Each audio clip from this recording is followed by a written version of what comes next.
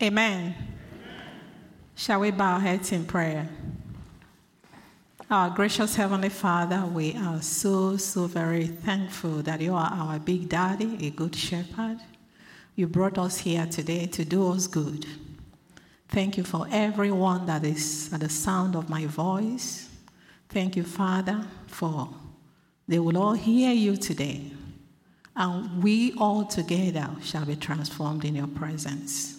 We shall be careful to return all the praises and glory back unto you. We give you the praise, merciful Father, for the understanding mind. Thank you. Thank you, Daddy. In Jesus' name we have prayed. Amen. All right. Our topic today is you are destined for a glorious life. You are destined for a glorious life. Our text is taken from Romans chapter 8. I'm going to start reading from verse 31. Romans 8 from verse 31. It says, "So what does all this mean? If God has determined to stand with us, tell me, who then could ever stand against us? For God has proved his love by giving us his greatest treasure, the gift of his Son." That's the greatest treasure that heaven has. "And since God freely offered him up as the sacrifice for us all, he certainly won't withhold from us anything else he has to give." Which means anything else he has to give us, anything else we need in this life, he's not going to withhold them. If he gave us the best, nothing that you will ever need is to be compared with the very first gift that he gave you, which is the gift of his Son, Jesus Christ. Who then would dare to accuse those whom God has chosen in love to be his? He chose us in love. We didn't choose him. It's not based on our performance, but simply because out of love, he chose you. He chose me. God himself is the judge who has issued his final verdict over all of us. Not guilty. He said we are not guilty. As far as he goes, we are okay for him. 34. Who then is left to condemn us? Certainly not Jesus, the anointed one, for he gave his life for us. And even more than that, he has conquered death and is now risen. Amen? Exalted and enthroned by God at his right hand. So how could he possibly condemn us, since he is continually praying for our triumph? Remember the scripture, if you start from verse 1 of that chapter 8, it says, "There is therefore now no more condemnation to those who are in Christ Jesus." No more condemnation whatsoever. So how could he possibly condemn us? No more condemnation to those who are in Christ Jesus, who walk not after the flesh. Those who are not following their fickle feelings, how they feel, what they think, that is the mind game. But those who are following the Spirit, those who are following the Word of God is that Spirit, John 6:63. They are after whatever God says about them. They allow the Word of God to settle it for them. 35. Who could ever divorce us from the endless love of God's anointed one? Absolutely what? No one.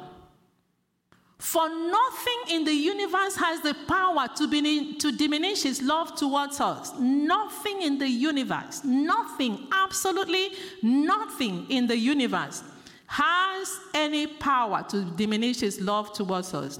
Is it troubles, pressures, deprivations, persecutions, and problems? They are unable to come between us and heaven's love. What about persecutions, deprivations, dangers, and death, threats? Maybe you're threatened for COVID or whatever it is. He said, no, for they are all impotent to hinder omnipotent, all-powerful love, the love of God for you and I. Yet, even in the midst of all these things, the Bible said what? We triumph over them all, for God has made us to be what? More than conquerors. And his demonstrated love is our glorious victory over everything. No matter what you face in life, remember, God loves you. Remember, for your sake, even if there was nobody else but you, he died. He took your place of death so that you will not die. He took your sickness. He took your poverty. He took whatever, your failures, so that you will excel in life. 38. So now I live with the confidence. That's the crux of the matter, because we have to believe these things and live with that same confidence. So now I live with the confidence that there is nothing in the universe with the power to separate us from God's love. I'm convinced that his love will triumph over death, life's troubles, fallen angels, or dark rulers in the heavens. There is nothing in our present or future circumstances, whatever it may be, that can weaken God's love for us. There is no power above or beneath us, no power that could ever be found in the universe that can distance us from God's passionate love, which is lavished upon us through our Lord Jesus Christ, the Anointed One. Nothing at all. Nothing at all. So when we sing that song, hallelujah, I have overcome more than conquerors, know that it is for real, because that is the word of God, and the scripture cannot be broken. The word of God never returns to him void. The only thing is that we have to cooperate with him to make these things happen. So having this glorious life requires our premeditation and on some tough choices. We have to purpose and choose to believe what God said about us and to walk in the light of what God said about us. Everything that pertains to life and godliness, God already provided for us. They are all in Christ Jesus, provided for us. And Christ is where? Is in me, is in you. 2 Peter chapter 1, 2 to 4 says, all that pertains to life and godliness, we all have them. But they are all in seed form, the incorruptible seed of the word of God. And we need to dig them out. We need to make them our own by believing them. But you have to know them and believe them for it to become yours. And thank God that God has loaded us with teachers in the church to help us with these things. You know, that's Ephesians chapter 4, 11 to 15. We have people that can help and expound the scriptures. We have also the Holy Spirit to help us. If you look at Psalm 31:19, the Bible says there, Lord, how wonderful you are. You have stored up so many good things for us, like a treasure chest heaped up and spilling over with blessings, all for those who honor and worship you. Everybody knows what you can do. That's our big daddy for you. For those who turn and hide themselves in you, he has put those things in stock for them. The Lord is good to all, and his tender mercies are over all his works, the entirety of all his creations. He is so good. He's a good daddy. He's a very good daddy. The Bible said in Romans chapter 7, 18 to 19, and then 25, it said, for I know that nothing good lies within the flesh. That is the problem, because God has his hands like this with everything that you will ever need till you're called home. But the thing is that we have to agree, we have to cooperate with him. But the flesh gets on the way. And the only way we can deal with the flesh is to renew our mind, to change the way we think. So he's saying, for I know that nothing good lies within the flesh of my fallen humanity. The longings to do what is right are within me, but willpower is not enough to accomplish that. It's not a matter of saying, from today onwards, I'm not going to do this, I'm not going to do this, I'm not going to believe the word of God. No, that is the willpower. It has to be by the power of the Spirit of God. He said, my lofty desires do what is good. My lofty desires to do what is good are dashed when I do the things that I want to avoid. So if my behavior contradicts my desires to do good, I must conclude that it is not my true identity doing it. It is not the new man. It is not the real me that is doing that. But the unwelcome intruder of sin hindering me from being who I really am, a child of God, the righteousness of God in Christ Jesus, who has a glorious life set before him or her. I give all my thanks to God, for his mighty power has finally provided a way out through our Lord Jesus Christ, the Anointed One. So if left to myself, the flesh is aligned with the law of sin. But now my renewed mind, you see, my renewed mind, my re-educated mind. That's why God said, come, let me change the way you think in Romans 12, verse 2. But now my renewed mind is fixed on and submitted to God's righteous principles.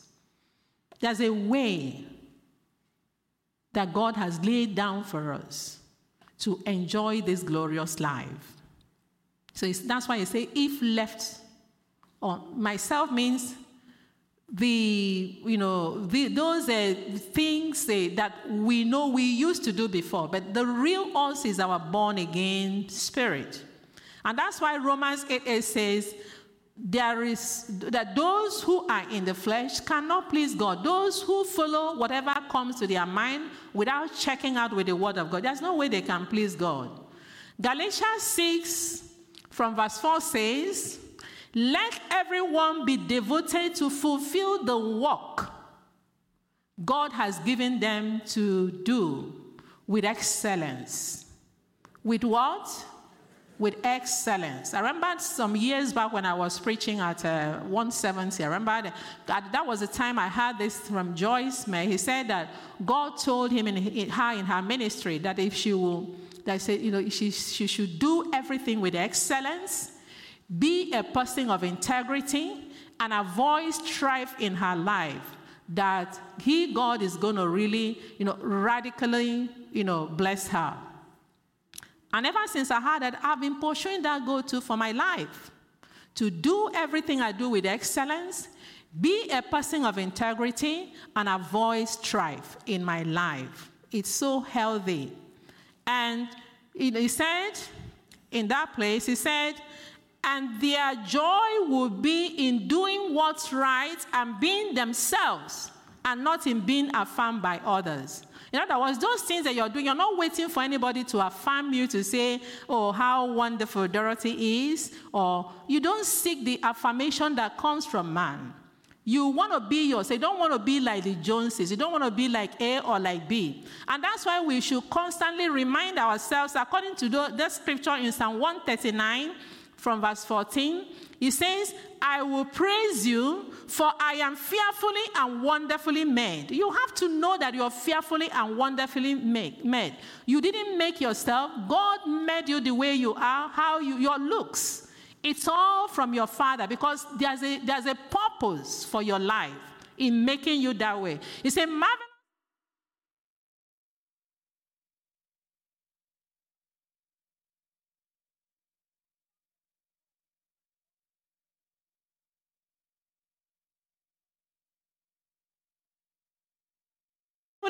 And you are skillfully made by the Father. You shaped me from nothing to something. You saw who you created me to be before I became me. Hallelujah. Before I ever became Dorothy Emmanuel. I didn't even, he saw it.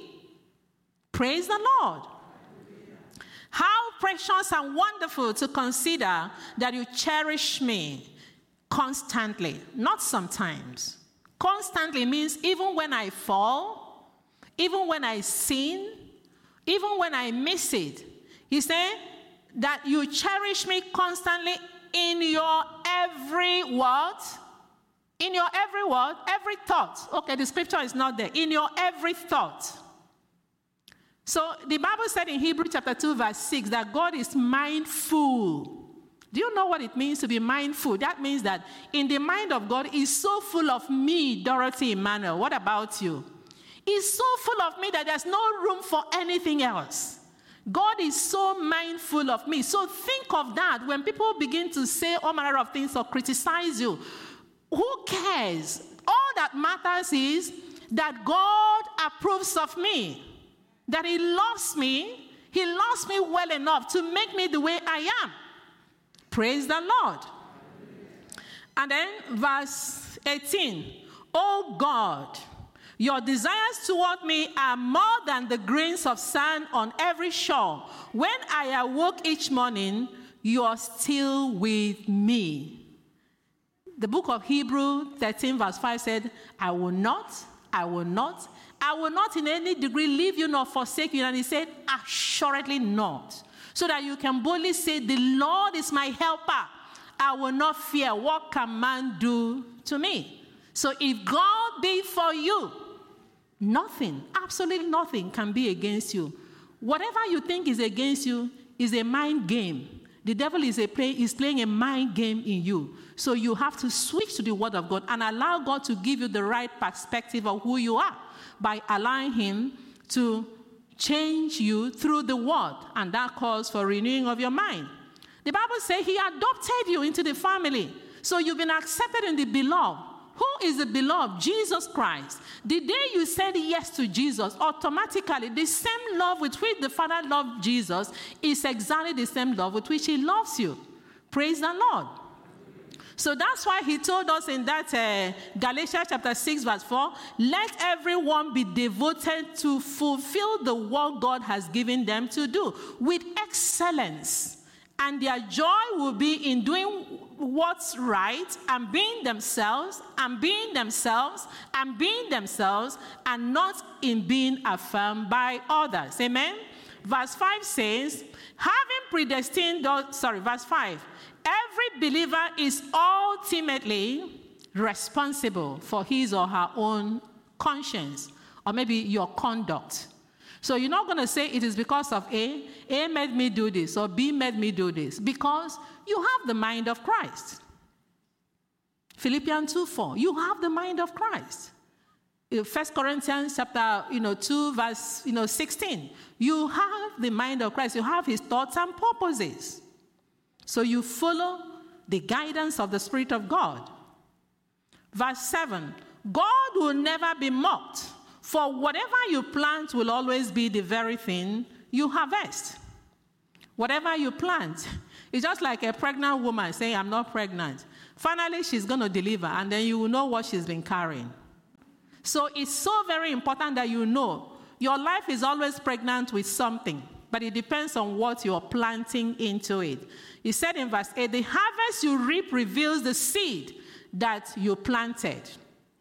So if you plant the corrupt seeds of self-life into this natural realm, you can expect a harvest of what? Corruption. If you plant the good seeds of spirit life, that is allowing God to renew your mind through the word of God, you will reap beautiful fruits that grow from the everlasting life of the Spirit.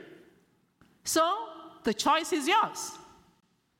Either you choose to always keep feeding your mind with all manner of junks that are going on in this life, what they are issuing out there in television, internet, or whatever, all manner of videos and so on, or you choose to allow God to re-educate your mind, renew your mind through fellowshipping with the Word of God.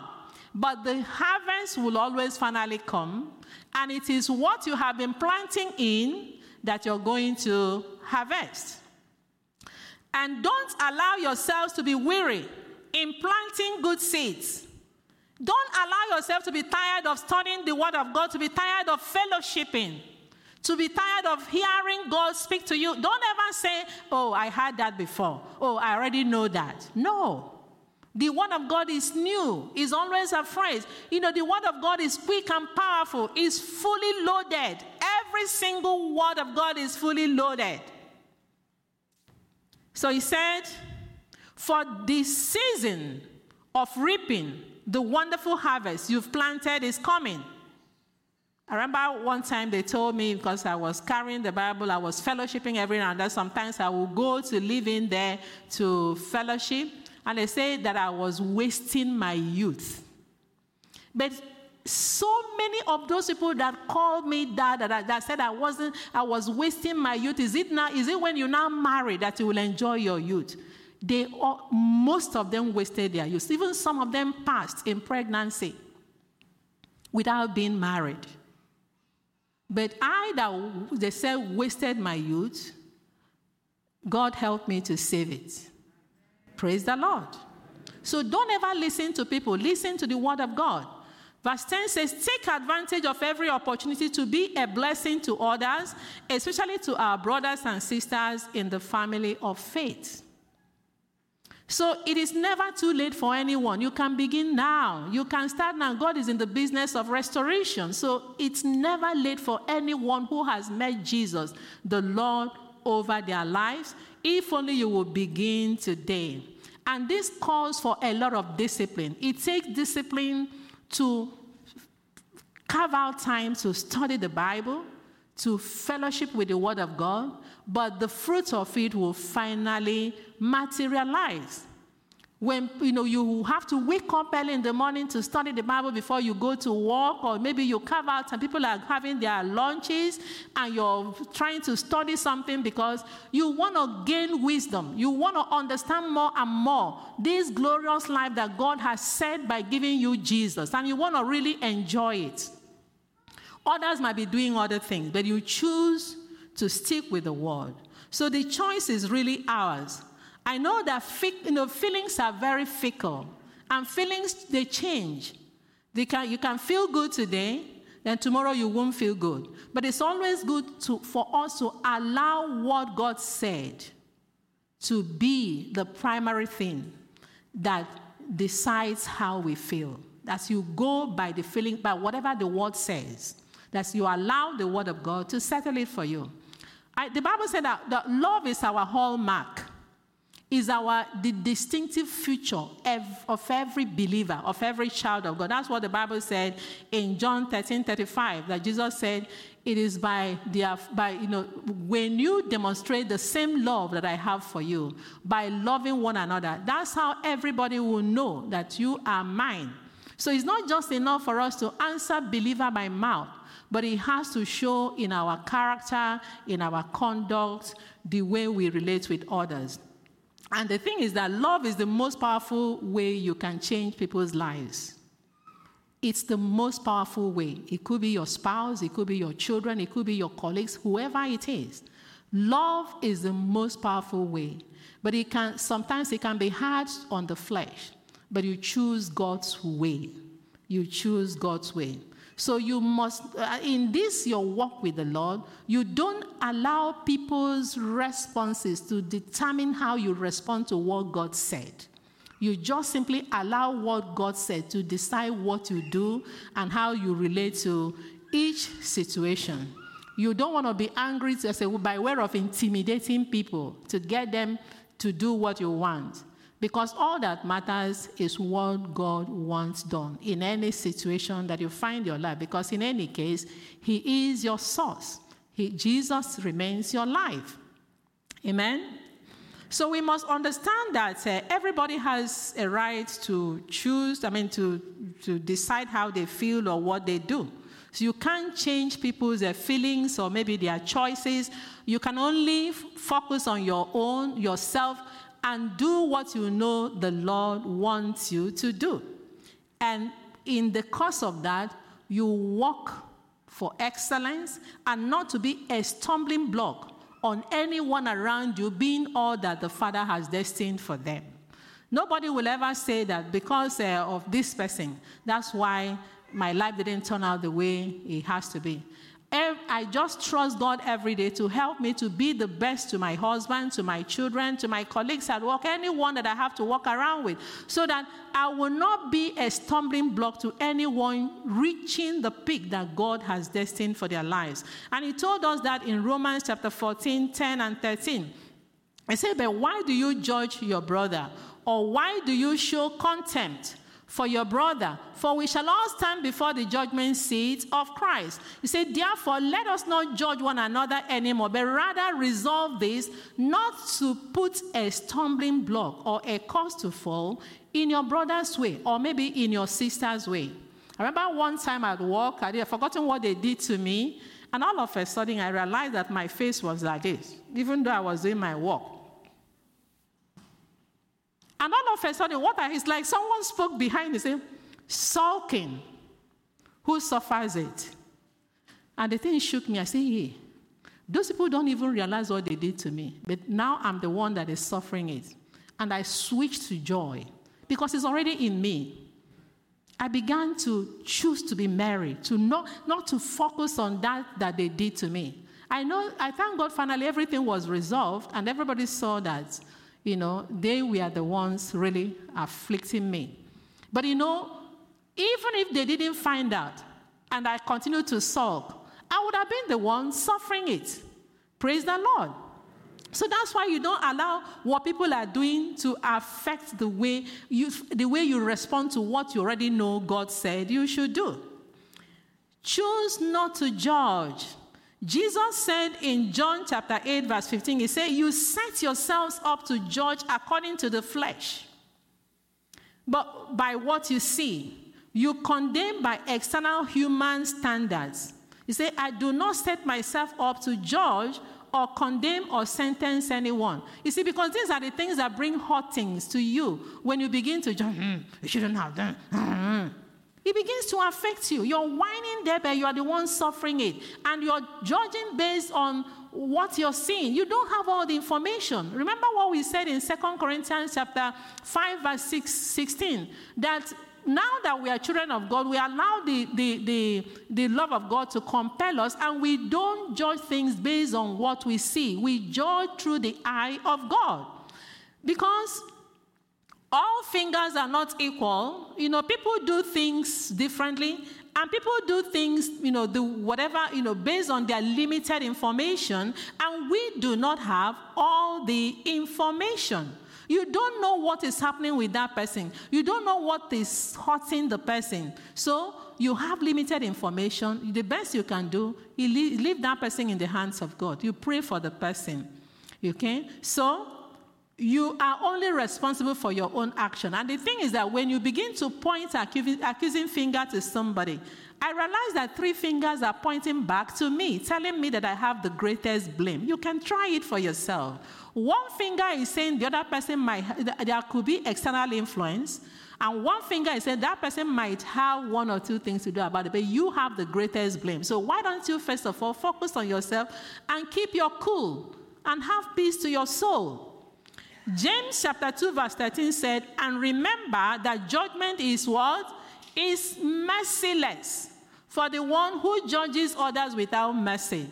So by showing mercy, you take dominion over judgment. That is, by showing mercy, you are not allowing yourself to be judged because you're following the route of God. While we were yet sinners, Christ died for us.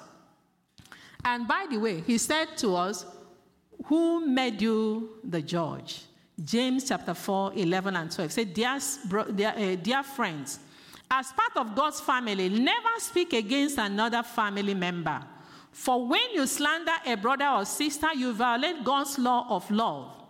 And your duty is not to make yourself a judge of the law of love by saying that it doesn't apply to you, but your duty is to obey it. There is only one true lawgiver and judge, the one who has the power to save and destroy. So, who do you think you are to judge your neighbor? We're not qualified.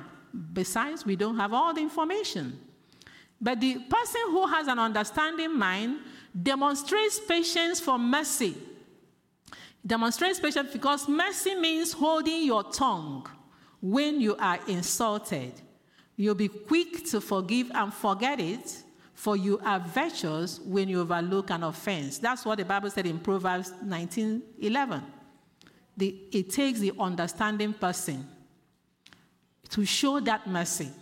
Even when you're being insulted, you choose to forgive. You don't want to give a thought to it.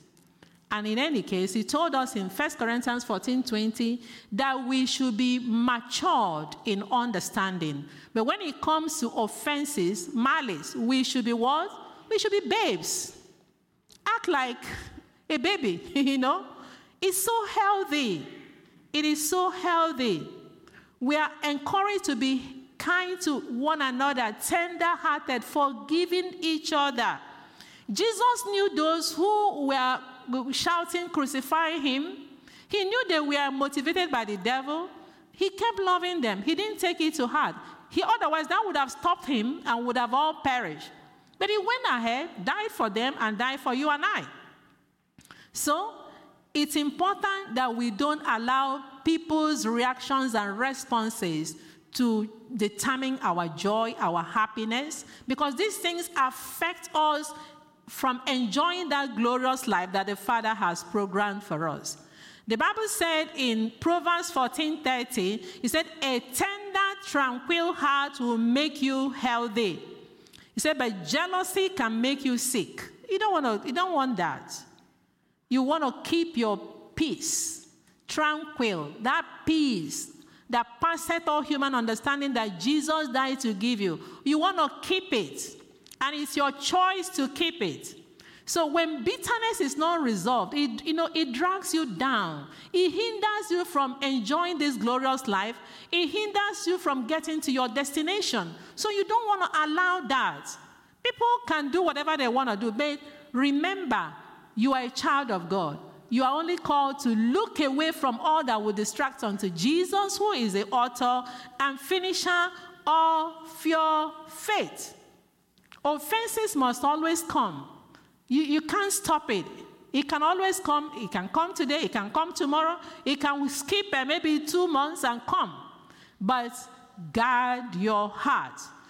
Focus on the light, which is Jesus, who told us that he is the light of the world. And anyone that follows his life will not walk in the darkness of this world. 1 John chapter 2, verse 9 and 11 said, anyone who says, I am in the light, while holding hatred in his heart towards a fellow believer, is what?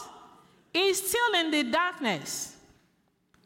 But whoever hates a fellow believer lives in the darkness, verse 11, stumbling around. But whoever hates a fellow believer lives in the darkness. You can imagine what it means to live in the darkness. And he said, stumbling around in the dark with no clue where he is going, for he is blinded by the darkness because of what he's thinking about the other person. How much can you achieve when you're walking in the dark? That's what it means when you are hating your brother or your sister. You're grappling, you're stumbling in the dark. That's what the Bible said about you. And 1 John chapter 3 verse 14 says, we know that we have passed out of death into life because we do what? Because we love the brethren. We love our brothers and our sisters. He who does not love remains in spiritual death. You've already been delivered from the power of darkness, and you're still enjoying the things that were happening in that dark area. Then what is happening to those who are still in that area will begin to happen to you. Yet you're a child of God that has a glorious life mapped out for you. So that's why you must not allow such things. Do you really love your life and you want to see good days? The Bible prescribes for us what to do. In 1 Peter chapter 3, 10 to 12, it said, for he who would love life and see good days, what is he supposed to do? Let him refrain his tongue from evil and his lips from speaking deceit. Let him turn away from evil and do good. Let him do what? Seek peace and pursue it.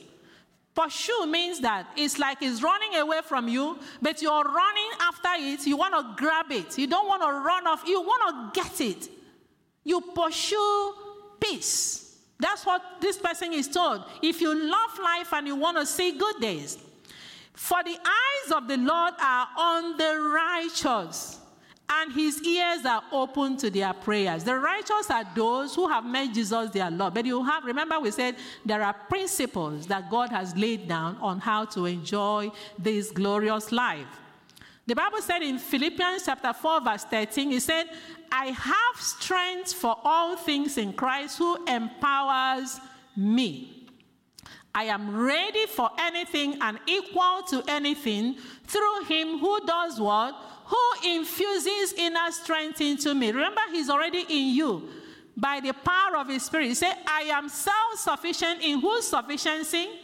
In Christ's sufficiency. It is not in your strength. If he says I can forgive, I can love, and I say I can, then I can because I'm in agreement with him. He's the one that is doing all these things through me. Remember he said in John 15:5, you can of your own self do nothing. But I am never without him. He said, apart from me, you can do nothing. I'm never without him. Remember he said, he will never leave me, nor forsake me. Christ is now my life. Colossians 3 verse 4. He's my life. In him I live and move and I move and have my being. So I keep living and walking. In other words, following what I hear the word said, I should follow. Do as the word said, I should do. Allow the word of God to be what decides what I do.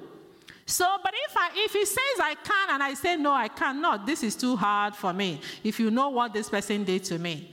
The Bible says two cannot work together except they are in agreement, which means I disagree with him. I've made him a liar, and God is not a man that he should lie. 2 Corinthians chapter 1 verse 19 and 20 says, Jesus Christ is the Son of God, and he is the one whom Timothy, Silas, and I have preached to you. And he has never been both a yes and a no.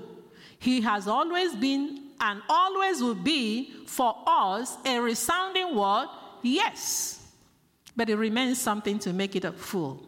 20, for all of God's promises find their yes of fulfillment in him, and as his yes and our amen, which means our agreement with whatever the word says, assent to God, we bring him glory.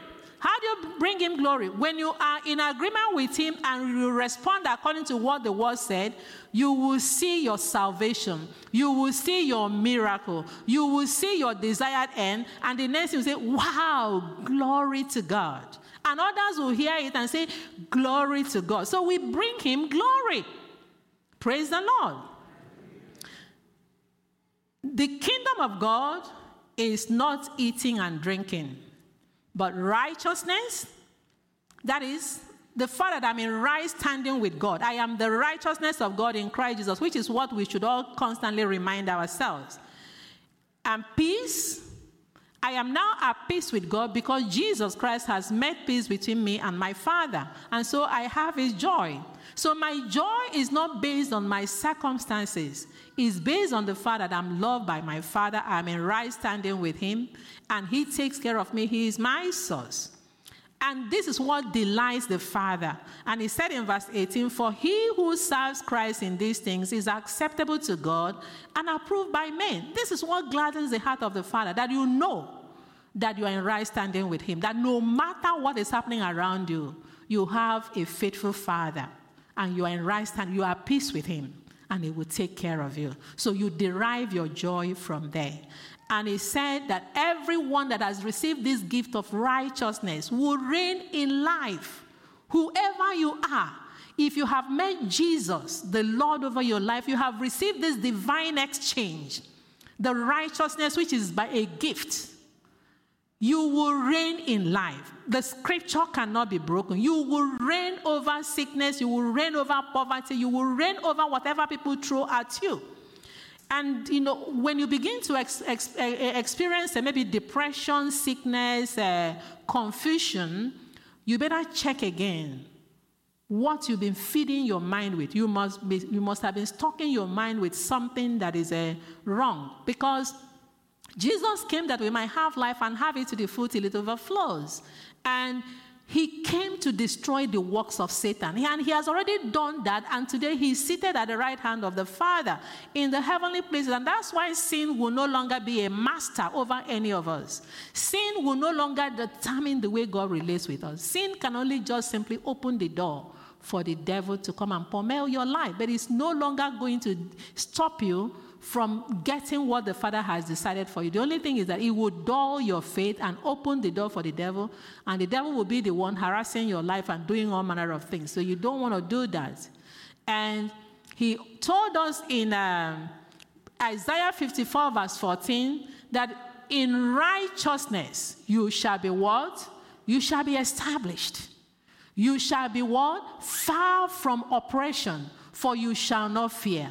And from terror, for it shall not come near you. In this gift of righteousness, in your knowledge, in your revelation of the Father, God approves of you. You are in right standing with him. And you walk and you live in the consciousness of the fact that you are in right standing with your Father and that you have peace with him. You shall be established and you shall be far from oppression. So whenever you begin to experience anything other than that, you must check what you have been feeding your heart with. And that's why the Bible warned us to guard our hearts with all diligence. Proverbs 4:23 says, so above all, guard the affections of your heart, for they affect all that you are. It says, pay attention. Pay attention to the welfare of your innermost being, for from there flows the wellspring of life. Yes, AMPC says, keep and guard your heart with all diligence, and above all that you guard, for out of it flow the issues of death. People guard every other thing, but they don't guard their heart. The physical human heart, if you don't take good care of it and it gets diseased and it's not functioning properly, it can be, it can determine either whether you're going to die or whether you're going to live. But people don't realize that the attitude of their heart, the spiritual heart, is supposed to be guarded so that you don't stuff it with all manner of things, which will really ruin your life and even hinder you from enjoying the life that Jesus died to give you. And the devil is always targeting us, the believers, and everybody for that matter. He wants to pollute your mind, loading it with all manner of thoughts, negative thoughts, especially about those that are living with you or maybe those that you're working with.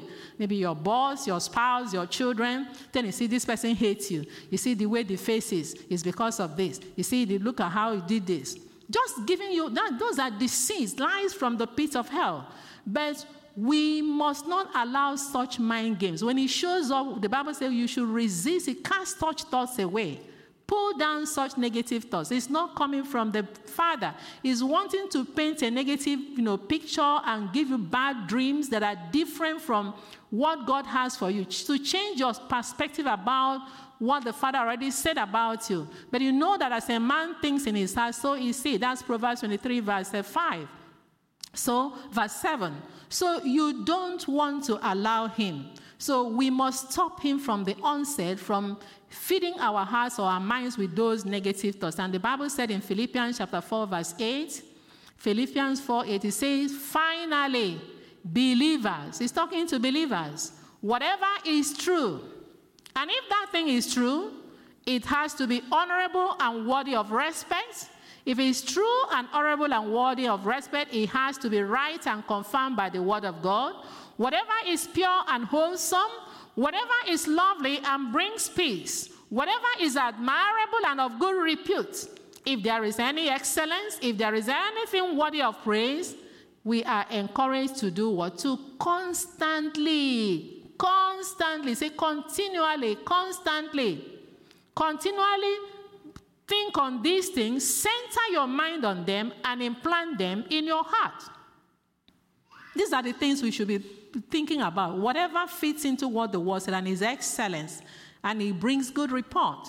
That's why he told us in Colossians 3:2 that we should set our mind and keep it set on the higher things, not on the things that are on the earth. But a lot of times, most people set their minds on the things that are on the earth. They want to watch all the watchables. They want to fit in to be current. And then those things start polluting our mind. That's why we are encouraged to renew our mind. Colossians chapter 3 verse 16 says, let the spoken word of Christ have its home within you, dwelling in your heart and mind, permeating every aspect of you. I had something in a video, a short video that I did by myself. It's just to show you that, can I have that video? You know, when you begin to renew your mind with the word of God, you begin to allow the word of God to saturate you, you find that whenever you're squeezed, whatever are the circumstances, the word of God will keep on answering for you. The word of God will keep on responding. That's, you answer based on the word of God. You will always find yourself naturally respond. It's like it is now part and parcel of you, because you've been feeding on the word of God. And that's why it's so very important when you come to church, it's important that you pay attention. It's just coming on. It's important that you pay attention to what is going on. The book of Mark, you see what I'm saying? That's when you have that's assuming we are like that, sponge.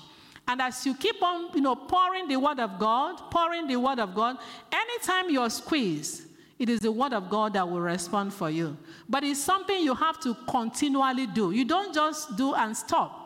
It's like what we are hearing today, you are being soaked by the word of God. But by the time a week is gone, you might have forgotten some of the things you had today. So that's why you have to constantly renew your mind by the word of God. And like I was saying, when you come to church, in Mark chapter 4, 24 to 25, he says, then he said to them, be diligent to understand the meaning behind everything you hear. For as you do, more understanding will be given to you. And according to your longing to understand, much more will be added to you. You see, be diligent to understand. It takes paying attention. It takes shutting off distractions. You see, and according to your longing, whether you're really earnestly desiring or you are just coming so that everybody will know you are a member of the church, so that if anything happens to you, people will show up. It depends on your motive. Or you really want to hear your father because you love him. You want to know what God has for you today. You see, and according to your longing to understand, much more will be added to you. Verse 25, for those who listen with open hearts will receive more revelation, but those who don't listen with open hearts will lose what little they think they have. AMP said, and whoever has a teachable heart, to him more understanding will be given. And whoever does not have a yearning for truth, even what he has will be taken away from him. That's why he said, didn't the word say something like this? I think he said, they're not sure. They're not sure. Your success in life depends on your total dependence upon the infallible word of God. You prioritizing God and prioritizing his word. David said in Psalm 119 verse 99, he said, I have more understanding than all my teachers. He said, for your testimonies are my meditation. That's in the Old Testament. But we are in the New Covenant and we have Christ in us. And he said that the entrance of the word gives light. It gives understanding to the simple. Those who said, I don't know, Lord, I want you to teach me. You may have heard this repeatedly, these things that David said. But how is it applicable to your own very life? What do you do for God? What you do for God should not take precedence over your personal relationship with God. Even for those of us who are serving in one ministry or in one capacity or the other, you must have to prioritize God above what you're doing in the family of God. Remember Mary and Martha. Jesus told Martha, one thing is needful. We have to choose to prioritize God. We have to walk our schedule around God and not walking God around our schedule. That is, if He fits into our schedule, you now put God there. No. Walk your schedule, walk whatever you're doing around God. So while you're at church, 2 Timothy chapter 4, 3 and 4 says, "For the time is coming when they will no longer listen and respond to the healing words of truth, because they will become selfish and proud." And you don't want to get there. Verse 4 says, "They will close their ears to the truth and believe nothing but fables and myths." You don't want to be part of that. You want to keep listening so that you'll be able to stay strong and enjoy this glorious life that the Father has destined for you. You have a lot of, when I go through the YouTube, I see a lot of all these junks there. All these, the psychics and the people that, that practice mediumistic stuff, trying to show that, that they hear from the dead and they can tell you something. And you still find some believers listening to that. I don't forget one of my colleagues at that time. She was the one that first bought me the book by Spurgeon, and she reads it. She was reading it herself, and even a Watchman Nee. But, she was, "Oh, Dorothy, you're this." Say, "What's your birthday?" "Oh, you are this." I say, "No, wait, that's not me. I'm a child of God. I'm the righteousness of God in Christ Jesus." And even some of my colleagues that are believers today, they say, "Oh, this is Aries. This is this one." No, there's nothing like that. The Bible even warned us against all those things in Leviticus chapter 19, verse 31. It said, "Do not defile yourselves by turning to mediums or to those who consult the spirits of the dead. I am the Lord." And verse chapter 30, 6 to 7 of Leviticus, it said, "I will also turn against those who commit spiritual prostitution by putting their trust in mediums or in those who consult the spirit of the dead. I will cut them off from the community." So, for those of us who are believers, He said to us, "Set yourselves apart to be holy, for I am the Lord your God." We're already holy because the Holy One lives in us. 1 Corinthians chapter 1, verse 30. Jesus is our holiness, but we need to continue to live that consecrated life. So until your desire for more of God is stronger than your desire for other things, the devil will always have a loophole in your life. Until your desire for more of God is stronger than your desire for other things, he has you where he wants you, the devil. So the devil will keep on taunting you because you're giving him the loophole in your life. To have a healthy relationship, we just have to work on it. We have to follow God's principles, God's standards. And that means we have to be familiar with the Word of God. And that calls for renewing our mind, fellowshipping with the Word of God. We have different fellowships here, like the Family Forum that will help us. We have the youth program, we have the women, we have the men.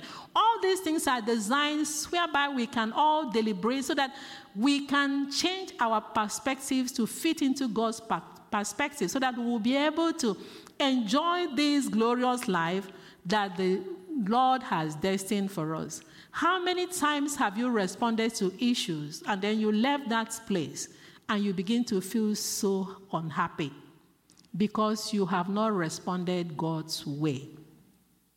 That's why we should guard our hearts. That's why we should allow ourselves to be guided by the Word of God. When your heart, Proverbs 14:29 says, when your heart overflows with understanding, especially about God's love for you, then you will be slow to get angry and you'll be able to more easily and better relate with people. The hospitals are expanding more and more today, and they are the greatest employer of labor today. Why is it so? Because we have so many angry people and so many people, even believers, who are not walking in the light of the Word of God. We, the church, should be expanding more and more and not the hospitals. If anybody is looking for a job, they say, go and why don't you do nursing? Or why don't you do this? Nursing, I say, why don't you do this? Let us make a difference. God has given us what it takes to live this glorious life, but we have to cooperate with him to make that happen. It is so possible. This is the desire of the Father, that we flourish. Shall we bow our heads in prayer? Our Father, we are so thankful, we are grateful. We know that our lives will never be the same again. We are willing and obedient, and our profiting shall appear unto all men. Jesus shall be magnified, and our joy shall be full. In Jesus' name we have prayed. Amen.